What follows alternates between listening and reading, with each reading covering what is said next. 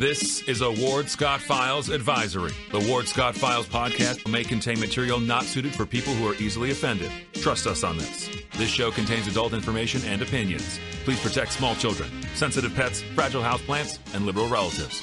Thank you. A warthog. He's going to come up the steps. Here he comes. Oh my goodness, and he's huge. Hello, boy. Wonder if we can pet him. Hi, boy. Can we touch him? No, don't. Help me! Help! Good morning. Coach Hogg here in Coach Hogg's locker room here in the Piney Woods of North Central Florida in God's country. And we are getting ready to produce a show here. I'm looking for myself on the screen so I can see the handsome man I am. Or used to be, let's be honest about it. Maybe never was. But we want to thank Millen Law Studio we're in. Millen Law has 50 years of experience, and they won't back down. They're the only official law firm partner of the University of Florida. And, of course, thank CPSS.net for protecting us 24/7, 365. Let me see if I can get myself going here. And welcome you to the Ward Scott Files. So anyway, always come in on a Monday with the Coach Hogg locker room. And it's pretty interesting that the Gators seems to have been pleasing to the fans this weekend after kind of a drought of confidence. Let's put it the way it really is. They sort of have accepted this once again, wait until a next year deal. And it looks as if maybe next year can come a little bit early. It's winning pretty convincingly here against the South Carolina team, which ever since Steve Spurrier left is never going to have those days of glory again, in my humble opinion, and I'm never wrong. And nevertheless, the team looked like it was sort of functioning as a team, that things had begun to gel. The culture, the quote-unquote mysterious term culture, was beginning to set in. And as that set in, everything would become hunky-dory again in Gator country. And indeed, they have to watch out for Vanderbilt. Oh, Vanderbilt has been tricky as can be. Good morning, Don Printer-Bailey. It's been tricky. Vanderbilt's can be unusually good for unusually reasons that no one understands, but they beat Kentucky and look like a real football team. They are the only Ivy League school, in spite of what the University of Florida claims to be. They're the only Ivy League school in the SEC. And so consequently, they'll have good players, but they won't have as many because they just don't have the things it takes nowadays to get the players. They get their players through academic qualifications, honest to God academic qualifications, not these ones you hear touted as student-athlete. And I think, by the way, with the name, image, and likeness in the transfer portal, people have pretty much written that off. Now what we have is a form of pro football at the college level. And we're going to get into some of the finances of that in a moment. And if you haven't paid any attention to these sort of things, your mind will maybe kind of jar a little bit when you realize the money that's involved in this game. Now, the game, if you're the type of man who likes to fall on the ground all the time and bash other men and wrestle and sling each other down, and then you love the game. There's no game like it where you just get to just beat the tar out of each other and then pile on top of each other and get away with it and just fight. Basically, it's just one long fight. And fans love it. It's a fight at every position when it's done well. And some of the pro games, which we'll talk about in a moment this weekend, exemplify that. Just real slugfest right down to the end with some amazing acrobatic skills displayed by these athletes who are honest to God, really dedicated now to the sport because there's so much data research and money that's in it. You've really got guys who are training year round now. This was ballet dancers would. Some of the wideouts are just doing acrobatic. In fact, many of them will do back flips after they score a touchdown. So it's really something to behold. The game is, of course, always seems to be playing catch up at the college level. And I kind of want to go into that a little bit now because I want to draw your attention to really how successful, as I picked him out early on, as I thought the most dynamic coach in the SEC right now, Brian Kelly. Brian Kelly is a pretty unusual fellow. Just a few things here on, he has a lifetime record of 113 victories to 40 losses. He is the LSU program makes about $6.5 million a year after it pays everything, salaries and everything else. And he has, let me just see what he has here. He has, I think, a 10-year, $95 million contract.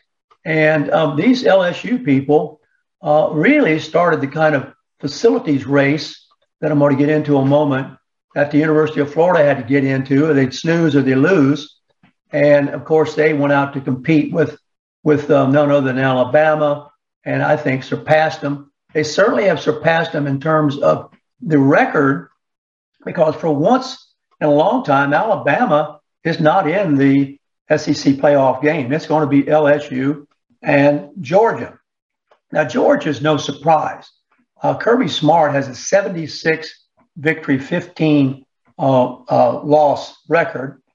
So that means he's lost 20% of his games, if I figured it right. And the record for Brian Kelly is not shabby. He's lost about 35% of his games, but he's been in different colleges. His career is much longer than Kirby Smart's, as you can see. Almost not quite twice as many games played, really, than probably almost twice as many games coached as Smart. So the facilities at LSU, really just the locker room alone was $28 million. And we reported on that a couple of years ago, how it was as plush as anything you'll see in any five-star hotel. And that became something attractive to Brian Kelly, because Brian Kelly thought, okay, it's worth my time coming down here, as he calls it, coming down here from Notre Dame in the north to LSU in the south, since it looks as if you have made a commitment to helping me have the kinds of facilities I need to recruit the top guys, and then I'll coach them up and we'll be competitive. And that has certainly turned out to be the situation. So you've got now two established winning coaches that a Billy Napier has to compete with, and don't count Lane Kiffin out of it. Lane Kiffin is a tremendous coach. They have done marvels with the facilities at Ole Miss compared to the last time I was there, and they've closed it in, etc. So that's another competitive coach, and is going to always be a threat. Yes, Ray, gone are the days when players came from the state they played for. Pretty much gone. Occasionally, of course, we have a quarterback here who came from not only the state, but also the city. And the national news makes much of that. The fact that Richardson is an Eastside High School graduate. And that's pretty rare for, as one of our listeners here points out, not only for a player to have come from the state almost automatically, although it wasn't always the case. Larry Smith came from Tampa, but Steve Spurrier came from Tennessee, whereas George Grandy came from Jacksonville. So there were a lot of guys, primarily a lot of them here, as did most of the students come also. And the emphasis was on giving a college education opportunity to Florida's high school graduates. That's not the emphasis now. The emphasis on competing with the Harvards and that sort of thing. So we've got a situation where you better have a lot of money. Now, Florida And this is all private money. And it's not difficult to raise $85 million in cash when you consider the state of Florida and all the wealthy people there are in the state of Florida, particularly Texas, for example, and even Louisiana, who just an individual guy can easily stroke a check for $5 million and never miss it. Means nothing to him. So there's a lot of those type of wound. So Florida spent $85 million on its facility, which all the way back to McElwain said that they just had to have if they were going to ever have a program worth a good coach coming to. Now, let's just review an article that Matt Baker put in the Tampa Times back in August. And he covered this $85 million football complex, which is all paid for with private money, the Heavener Football Training Center. Now, they have a barber shop in here. They have all the amenities. It's basically a self-contained city untoward the athletes. One of the things, for example, it's 140,000 square feet, and they have an indoor practice facility. They have connected to the weight room. They can get a smoothie on the way from the weight room to the locker room. They can go into the plunge pool. The coaches and the analysts bullpen flow into the team meeting room, which flows into position meeting rooms. And now, if you're a head coach, you've got to bring a staff of about 100 with you. And these are all subdivided into analysts and data this and data that and nutrition this and that and your own barbers and everything else. So it's a whole production in order to attract and keep the best, in order to make the most fan approval, in order to make the most money, and particularly to attract the TV money and the best time to be seen on TV. So one of the things that Matt Baker reports is that before this practice facility was built, it would have taken the Gators 18 minutes to walk from the stadium to the practice field and another 18 minutes coming back. Now, that is 36 minutes? And those 36 minutes, the thinking is, can be better spent in the film room or anything that's in that unit, self-contained unit that is directly supportive of winning. That 18-minute walk one way and 18-minute walk back is wasted time. And the data sophistication that we now have with all measurement devices allows these coaches to fine-tune the best and highest use of those minutes. Perhaps some extra film study or looking at a blown coverage. They can cram that into those 36 minutes. So the technology has increased the efficiency, supposedly, of the coaching player relationship. And you've got to have it or you're not going to recruit successfully. And if you do recruit, they can always leave. They can simply go into the transfer portal. The Gator Room features massive screens. You can see all the plays there to go over again. This is probably impossible to overstate the importance of having something like this, along with a lobby showcase. It helps that the Florida football team has 3 national championship trophies. It helps that it has a couple of guys here, 3 with the Heisman trophies. The chairs material in these rooms is made out of material that looks like alligator skin. There's a virtual reality room, a nice pool that makes it look like it's a resort. So to be sure, now the coaches bring with them an army of coaches. They learned this from Saban, and they copy, by and large, Alabama's organizational chart. They have $1 million assistants now, and they have a state-of-the-art building now to analyze nutritionists, recruiting directors, all this business. So it is really time to put up or shut up. You've got to start winning, because Brian Kelly's not going anywhere, you would think, for 10 years. Saban, he's not going anywhere. He may have a little bump in the road this year, but that's because there's a little bit more parity now that we have the transfer portal. Because once upon a time, you could recruit a very good player whom you knew wouldn't play, but you had him on your team. You knew he wouldn't come back and beat you. We used to talk about that all the time in the coaches' meetings. We would go out and take a guy we pretty sure wasn't going to play, but he was so darn good. If somebody else had him, he'd come back and beat us. So we'd take him saying, you're going to have a competitive opportunity here, knowing all along that he wasn't going to beat out a Steve Spurrier or something like that. Nowadays, a Harmon Wages or a Kay Stevenson would simply go to another school, and they'd play there and they'd start, and we'd see how they do. Each of them, in a sense, had a better career than Spurrier did in the pros. Not as Spurrier punted for 10 years behind Brody and sometimes got in, and then was mauled down at the Buccaneers first year.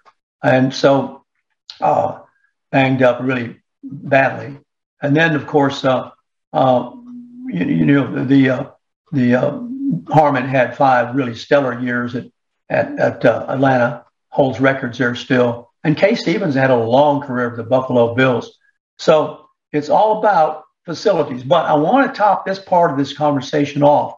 Michigan, the University of Michigan, has a 100% privately funded $168 million facility. So it ain't over, I guess. That's the way it is working, is it not? In the college student athlete, if you believe that, why the emphasis obviously is on athlete. If they get an education as a student along the way, there are tutorial labs over there up the yin yang. I had friends who would moonlight by tutoring at the University of Florida, the players. But the main thing was, of course, to be performing on the field. So that's where we are in the college world. The doggone pro world is so exciting right now with really games that are coming down to the wire. The Buffalo game with the Bills and the Vikings was an excellent example of that. Just a fantastic play, acrobatic catches, daring calls, extremely well-conditioned, fast players. It's really something to behold in the parity, it appears to be anyway, in the league. And, of course, for money, they are expanding into Europe, playing games in Germany and Britain. And, God forbid, there be an NFL in the European world, and they'll be Americanized. This can never be Americanized. If you bring American football to Europe, they'll see that what collisions there are. There are collisions in rugby, but they're nothing like the collisions when you put one of those helmets on. That thing becomes a battering ram. It's become so problematic to cause injury that, of course, helmet to helmet gets you disqualified right away, gets you, if you were a recipient of it, whether you can still walk or wobble, you'll be called into concussion protocol. There's more and more emphasis on being cautious about a concussion protocol to make sure that these people are safe as they can be if it's possible. So that's Coach Hogg's locker room. We do have some other things that are going on in athletics, of course. I remain perplexed, and I'll say it publicly, over the fact that our volleyball team, and we have a great volleyball coach, allows 4 or 5 of her players to take a knee during the anthem. I asked about how this was being done because I didn't go to the game yesterday with the basketball team. I really liked the basketball coach. They stay in the locker room until after the anthem. I suppose that is pretty shrewd of the coach because the coach, if you take a college player out on the floor during the anthem and that college player takes the knee, you've got some people who are not coming back to that game. I'm serious. They're not coming back to watch that game. Particularly when you consider a Brittany Griner now in a Soviet work camp, as we're told, and cannot be freed. She was one of the biggest critics of United States, and you see where she is now. You would think, but not necessarily so, I guess, that these coaches would take this opportunity it's all part of team unity. Look, your team exists within a country. The country should be a team. The community should be a team. We all should be pulling together. Of course, we're not. But one of the examples of where you should at least show it as a teaching lesson would be with, of course, the very teams that you coach. And I think that you could turn that into a positive rather than a negative. So people repeatedly tell me that Mary Wise is not doing something that would hold their attention to volleyball, and that is allowing players to take the knee. I haven't been there. I went one time, but that wasn't the reason I haven't been back. But other people have contacted me and have said, well, this is really not the message we want to send, particularly when you've got private citizens in the state who are contributing, 85 million private money to create a program. You're going to go out and display something antithetical to that. That doesn't really hold a lot of, makes a lot of sense. The worst case example I can think of this was Mullen, who walked in the Black Lives Matter, and we know what that's turned out to be, that movement, parade in Gainesville with his team. I knew at the time that was the wrong thing to do. You don't do that. There's a reason why the officers don't mix with the enlisted men in the service. That's just the way it is. There's a reason why, as a professor, you don't fraternize with your students. I mean, that's just the way it is. It's all about chain of command and ability to command and respect and all that sort of thing enters into it. So when you go down into the street and participate in, I doubt Mullen gave a damn about the cause. He might even privately been a bit against it, but he buckles, and you see what happened to the team unity. It went off in every private direction. It went off into poor behavior on the field. Undisciplined players was the kind of rep that Mullen left here with, a guy who couldn't discipline his players. Napier evidently understands this well because he chunked a guy off the team who did a little fracas at the end with a Georgia player, and that was the end of him. I like that. I mean, that is the way it ought to be. And so that has built, I think, I don't know if we can measure it, but I think it's been one of the things that has built team unity that you see now. They know who the boss is down there. They know the chain of command. You would think, based upon their behavior right now on the field, they'll get a chance to prove this a couple of more times with Vanderbilt, and then, of course, the pesky interstate rival FSU. So it can turn out to be a season. They're now bowl eligible. That's a big one in terms of money. So if they were to win out, I think they'd be 7-4. And the couple of games that they lost, one of them, they were very early on being a team. I'm pretty sure if they came back and played Kentucky, they'd beat them. Not LSU, although they were competitive there. Probably not Tennessee. So there's a couple there that they could get back and maybe win and put in a win column if they were to play them now at this end of the season rather than early in the season. But they've certainly got the facilities. They certainly don't have any excuses in terms of booster commitment to the program. So we'll see how that works. I wish, though, and maybe this comes from the athletic director. Maybe the athletic director, Strickland, needs to step in and talk to these coaches, particularly Wise, Mary Wise. What an ironic name, given the situation and the subject we're talking about here. What an ironic name. And say, hey, listen, we've got people trying to buy into this program. We've got people, now we're not South Carolina, by the way, where the practically entire team is minority, the coach is minority. All this, that might be different. I haven't watched them at the Anthem, but that they've got their established brand. Okay.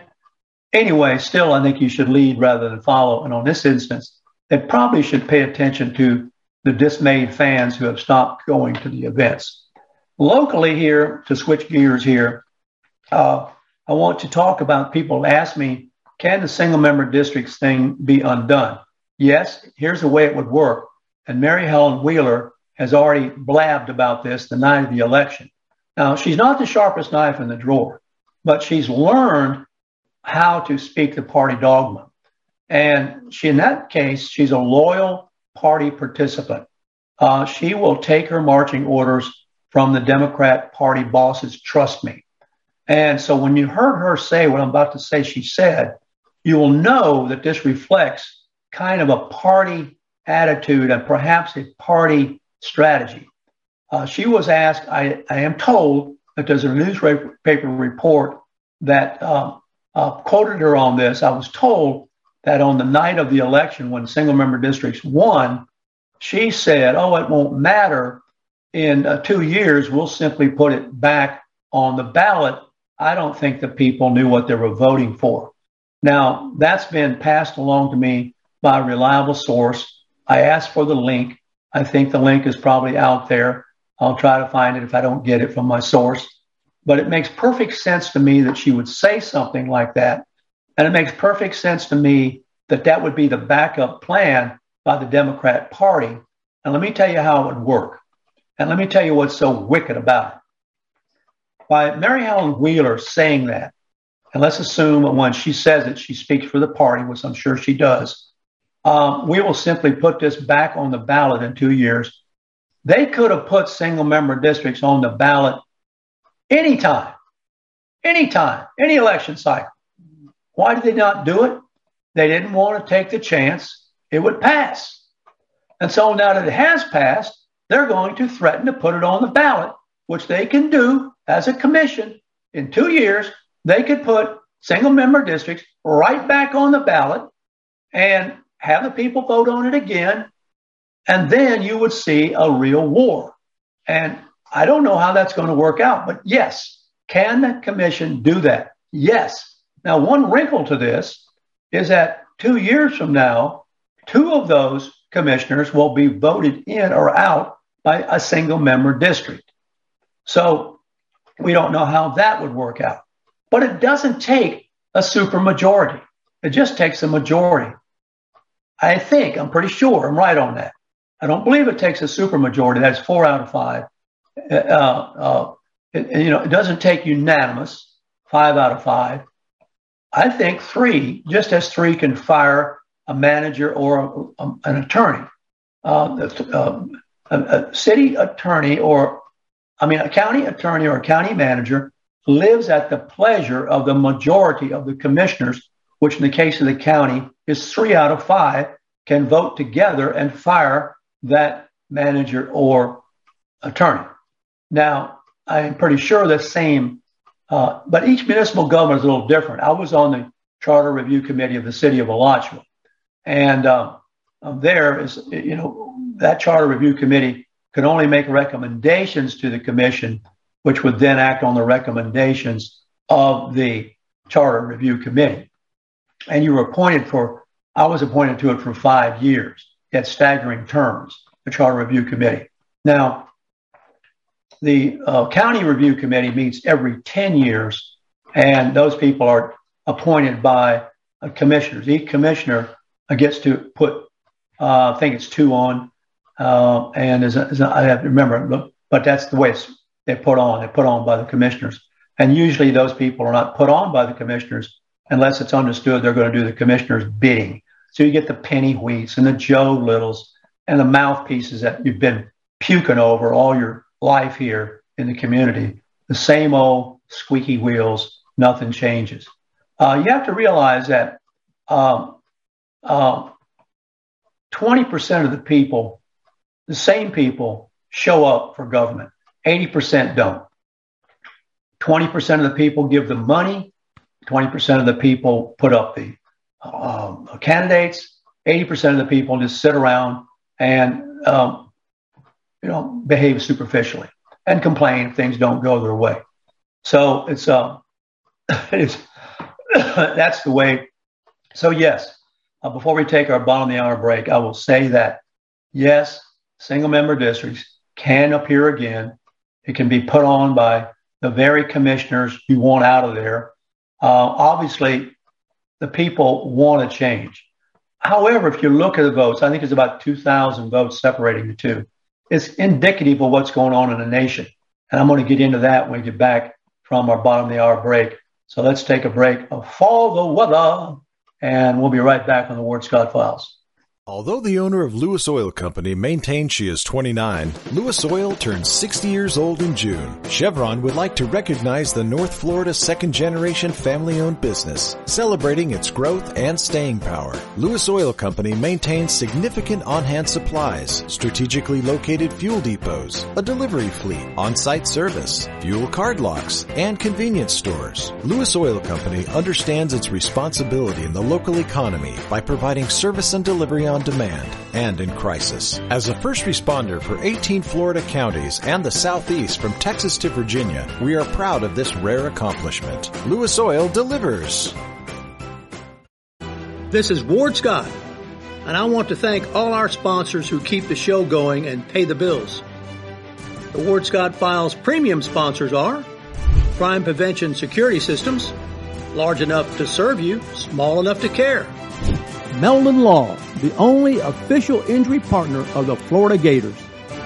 The Ward Scott Files Gold sponsors are Lewis Oil Company, Shoot GTR, On the Spot Dry Cleaners, R&R Construction, and Style Cuts. If you are interested in promoting your business on the show, you can visit our website, www.wardscottfiles.com, and click on the Advertise Here banner on the right side of the page, or call my friend Freddie at 352-284-3733. Again, thank you to all the great businesses that support the Ward Scott Files. And remember, if you like the show, thank our sponsors and support the businesses that support us. What you just said is one of the most insanely idiotic things I have ever heard. Everyone in this room is now dumber for having listened to it. May God have mercy on your soul. Ward, that very much surprises me that you've never been tased. You can't handle the truth. All bees poop. A warthog. He's going to come up the steps. Here he comes. Oh my goodness, and he's huge. Hello, boy. Wonder if we can pet him. Hi, boy. Can we touch him? No, don't. Help me! Help! Help! Now for the weather, brought to you by Lewis Oil. All right, welcome back to Ward Scott Files. A little joke going on behind the scenes with production. I got to check on them. They got, oh boy, I'm going to get into that in a minute with the whole national report on the election. But hey, this is the weather, and I wanted to give a follow up. Thanks to Lewis Oil for supporting us. Hey, listen, this is a nightmare scenario we've got over there by Wilbur by the Sea, and it's made, of course, national news. Everybody out there looking at those homes slide into the water, and we've got a coverage on it now. Some of them are in precarious situations if they haven't already fallen off into the sea. Some of them narrowly escaped. Some of the roads washed out. 4 dozen coastal buildings from homes to hotels have been declared, I'm reading this off AccuWeather, unsafe by county and municipal building inspectors in Volusia County. I don't know why they're ever allowed to build there. I'm a Bible guy. Don't build your house on sand. Isn't that somewhere early on? Don't you hear that? I mean, aren't thou a heathen? You don't thou know those your scriptures? So here we got all these houses built on sand instead of rock. And they think it'll never happen. And yet you got all this talk about climate change, seas are rising. Really? Duh. You don't need climate change for the seas to rise. Of course, the climate change people have blamed this whole thing on, once again, the internal combustion engine Boy, I'll tell you what, that thing is the cause of all the evils in the world, is it not?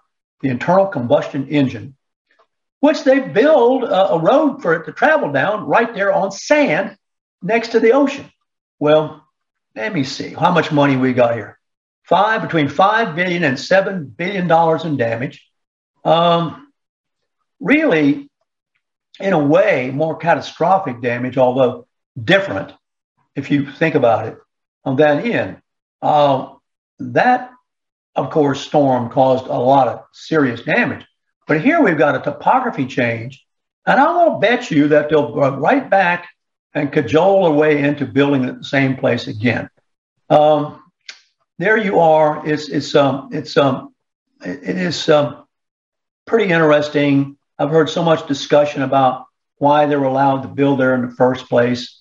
You can ride around this town and see the same thing going on in the great shining city on the hill that was populated by the UFO arrival in 1947, when it dumped out genetic material by the Lake of the Stupids for the current commissioners of the city of Gainesville and the previous ones. Hey, this isn't a War of the Worlds. Don't think it actually happened, but it probably did in some way. But go around and look at some of the places we're building now. Years ago, there was a situation called Blues Creek, where it was built on marsh, and they went after the builder and this and that. It's going on. Listen, Florida is the most attractive state, and we're going to get into that in a moment, in the Union right now. The most attractive state in the Union. So let's plunge into that story, okay? Let's take a look at what has made it so.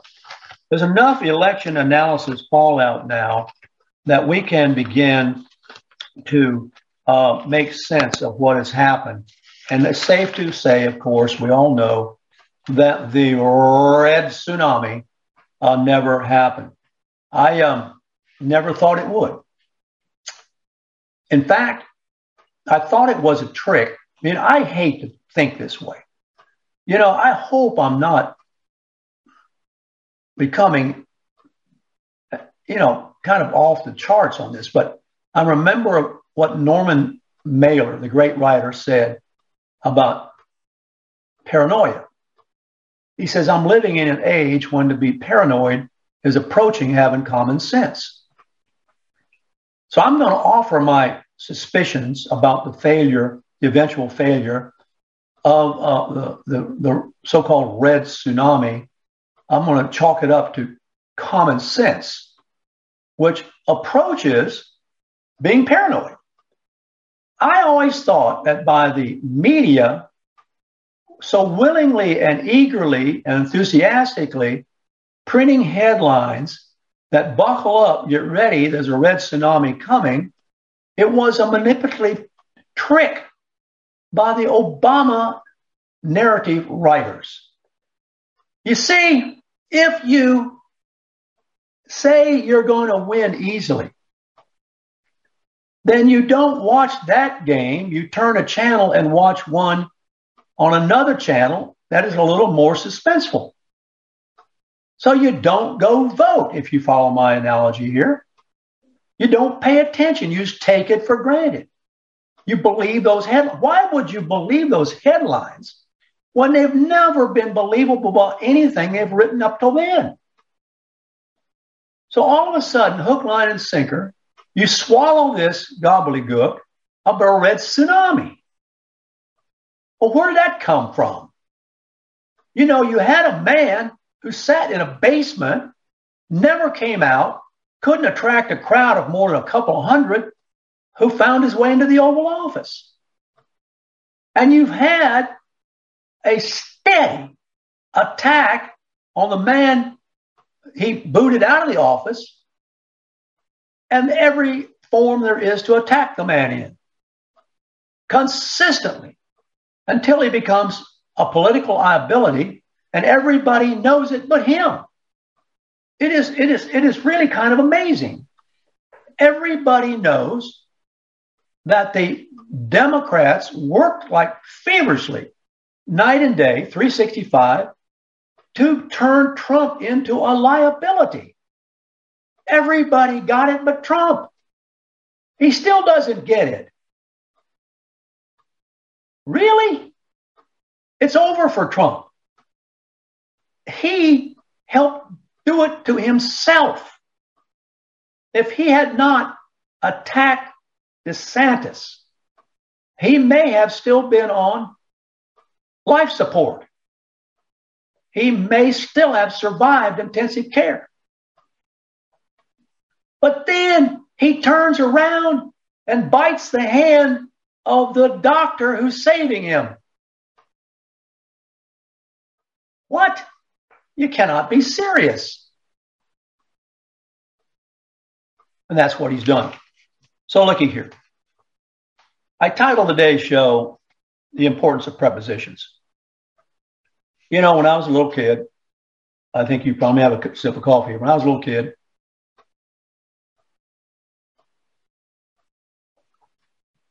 we had to memorize the Gettysburg Address.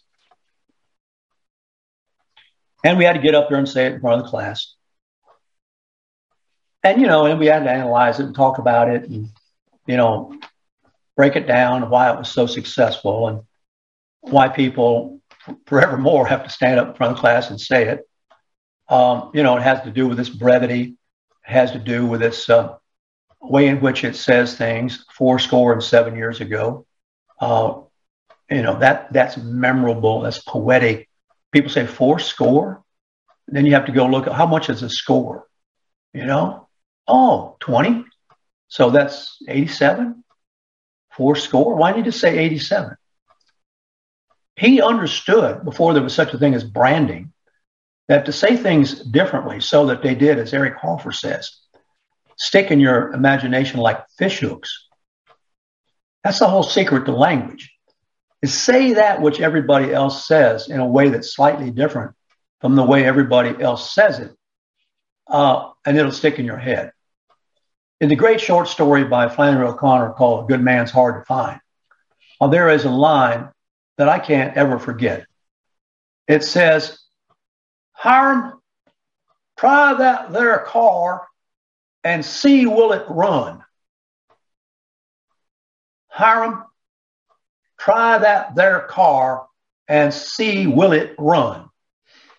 Now, if you wanted to encapsulate language that would produce in your imagination an illiterate man who, in this case, is an escaped convict who has just killed the family, occupied and owned that car in order to get it to continue his elusiveness from the law, and his sidekick is named Hiram. You know, Hiram is a name. Didn't call him Bill. Didn't call him Joe. I mean, the author, Flannery O'Connor, realized that Hiram, hey, that's a little different. How many people do you know named Hiram? Hiram, try that there car and see will it run. Man. Lincoln knew this. He knew this. And more importantly, one of the most powerful devices, and it's all through the Declaration, is parallel grammatical structure. The repetition of similar grammatical patterns. That becomes a drumbeat in the narrative. And Lincoln knew, and he boiled it down to prepositions. Just prepositions. Now, a lot of people don't know what in the heck a preposition is. You know, it's of, about, in, around, above, below. Prepositions. Magnificent. And they take objects. And they become phrases, prepositional phrases. Lincoln uses them in such a way that we, little kids, have to stand up and memorize it and repeat it. Government of the people, by the people, for the people. And the reason I title this is what Trump started out representing. The populist movement. He carried that battle flag. He took on the deep state and his glorious moments of battle. He took on the climatologists. He took on the entrenched, career set in his ways, corrupt politician. He drew crowds so vast and large that motor cars were lined up for 10 miles to get into an area where they might catch a glimpse of him. And it demonstrated that the people wanted to be involved in their government. The people, government of the people, by the people, for the people. This is representative of what Alan Guizzo writes.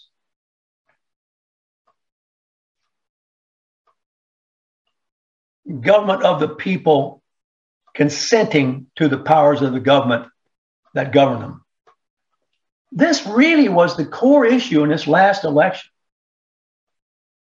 We want to get government back in Congress to where it represents us rather than these factions and gangs and committees that they represent.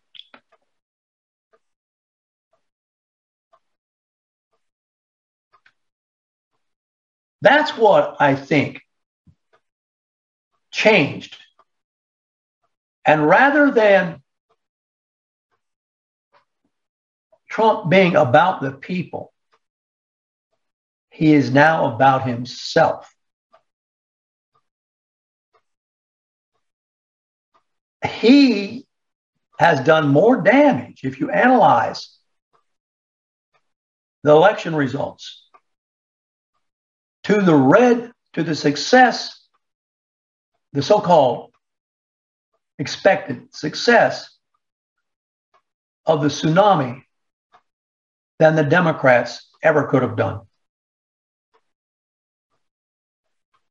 The Democrats demonized him. That worked. That really worked. He didn't understand that. And I didn't think that he didn't understand it until what? He turned on DeSantis.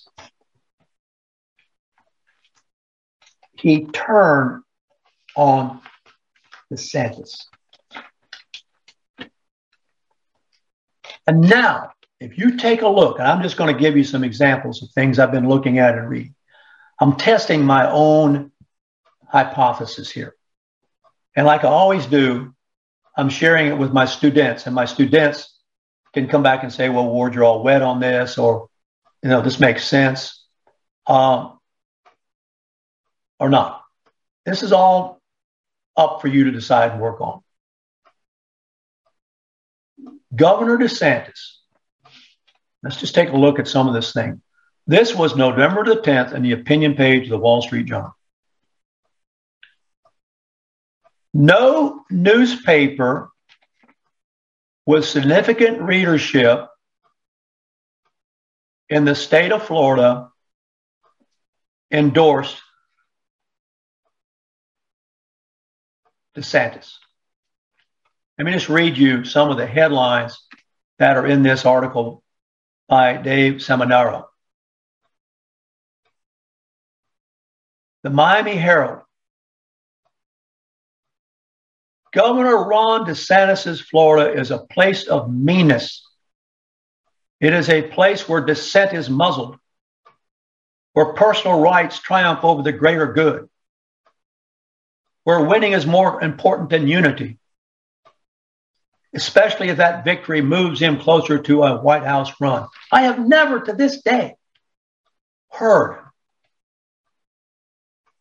DeSantis say he was running for the White House. But the press has already started trying to tie him to Trump because he's a populist. DeSantis is a populist. And guess what? Trump skewers himself more than the press has ever skewered him by attacking DeSantis. Not once, but twice. The Tampa Bay Times called DeSantis a bully who divides to conquer. The Palm Beach Post wrote that he relies on hubris and manufactured culture war drama to govern. Talking about Disney, I'm sure. Fort Lauderdale's South Florida Sun Sentinel wrote, DeSantis rules Florida with an iron hand. He dictates what teachers teach. He creates barriers to voting, uses raw power to punish critics, and marginalizes women, blacks, and LGBTQ people.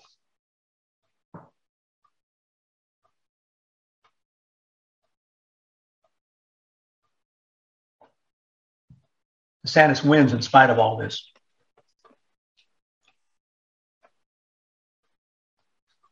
Gavin Newsom piles into it, the governor of California, encouraging Floridians to move to California. Exactly the opposite is true. In 2018, DeSantis got 39% of the vote in Miami-Dade, which is 70% Latino. In 2022, he won 51% of the vote. Or he won 55% of the vote.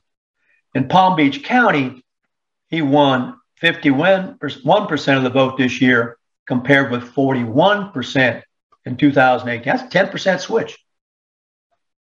In Hillsborough County, Tampa, he went from 45% in 2018 to 54% in 2022. That's almost 10-point margin. In Charlotte, Lee, and Collier counties, he won with 70% of the vote. In Osceola County, St. Cloud, Kissimmee, he lost by 14 points in 18. He won by, that's where Trump lost by 14 points and DeSantis won by 7. Now, you're telling me that Trump called that guy names and has threatened to disclose, quote unquote, oh boy, if he gets in the race, I know things about him. That ain't going to work, my friend. It's had exactly the opposite effect.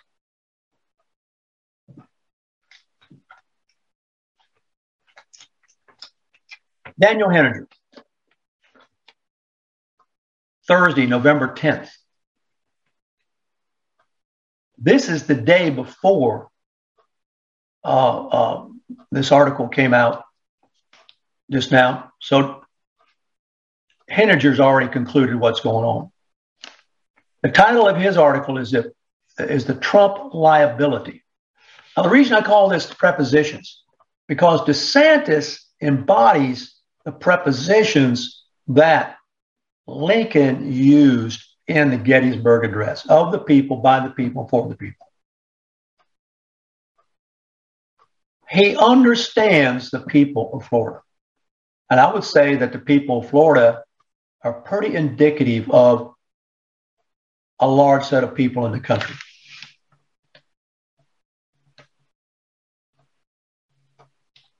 Henninger comes out and says, if Mr. Trump announces that he's running again, the 2024 presidential election ends that day. It guarantees a wipeout for Republicans. I agree. And I called Trump as a victor when he came down the escalator. I knew he was going to win that one. And I've been a Trump supporter simply because I wanted a populace to go up there and rattle the cages of the deep state, a term I didn't even know then. I wanted to break all that logjam. Somebody who would. But Trump has lost that identity, and now it's all about Trump and anybody who competes with. I think this comes from his. I'm going to say what I think it comes from.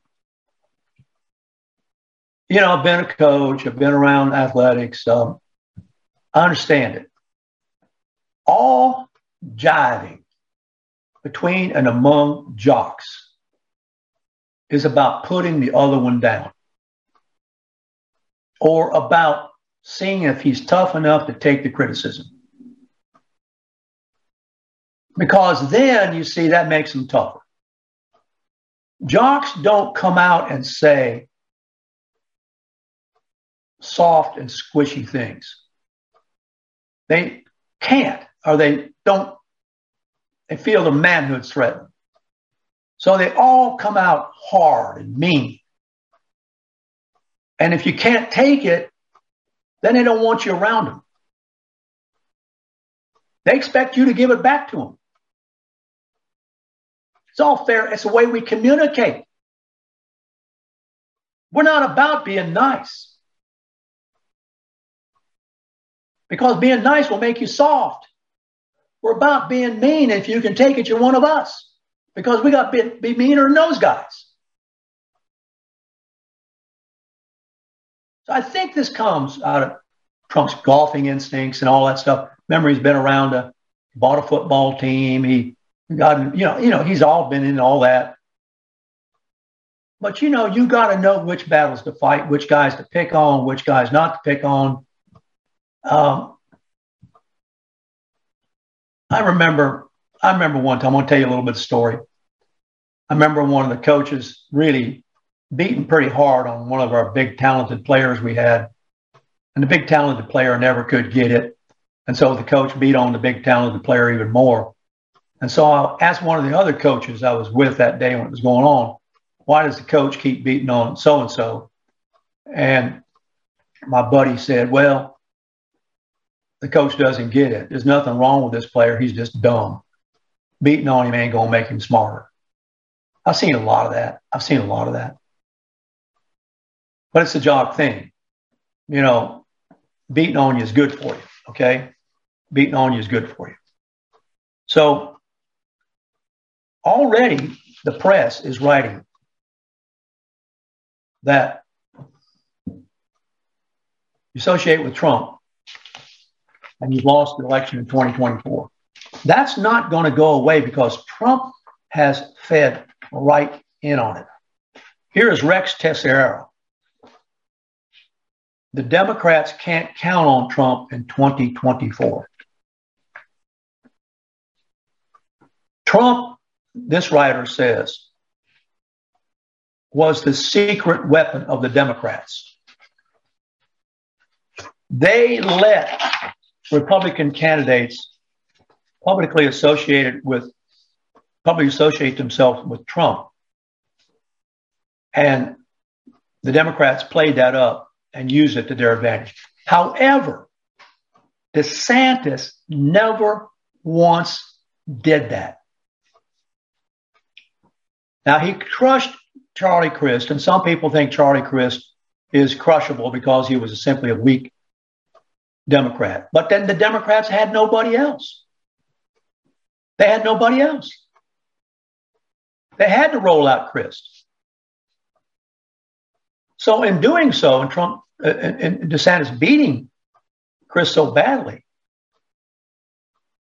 he carried Hispanic voters, DeSantis, by 13 points, college voters by 27 points, The Democrat advantage declined by 18 points among Hispanics, by 17 points among working class voters, and 23 points among non-white working class voters.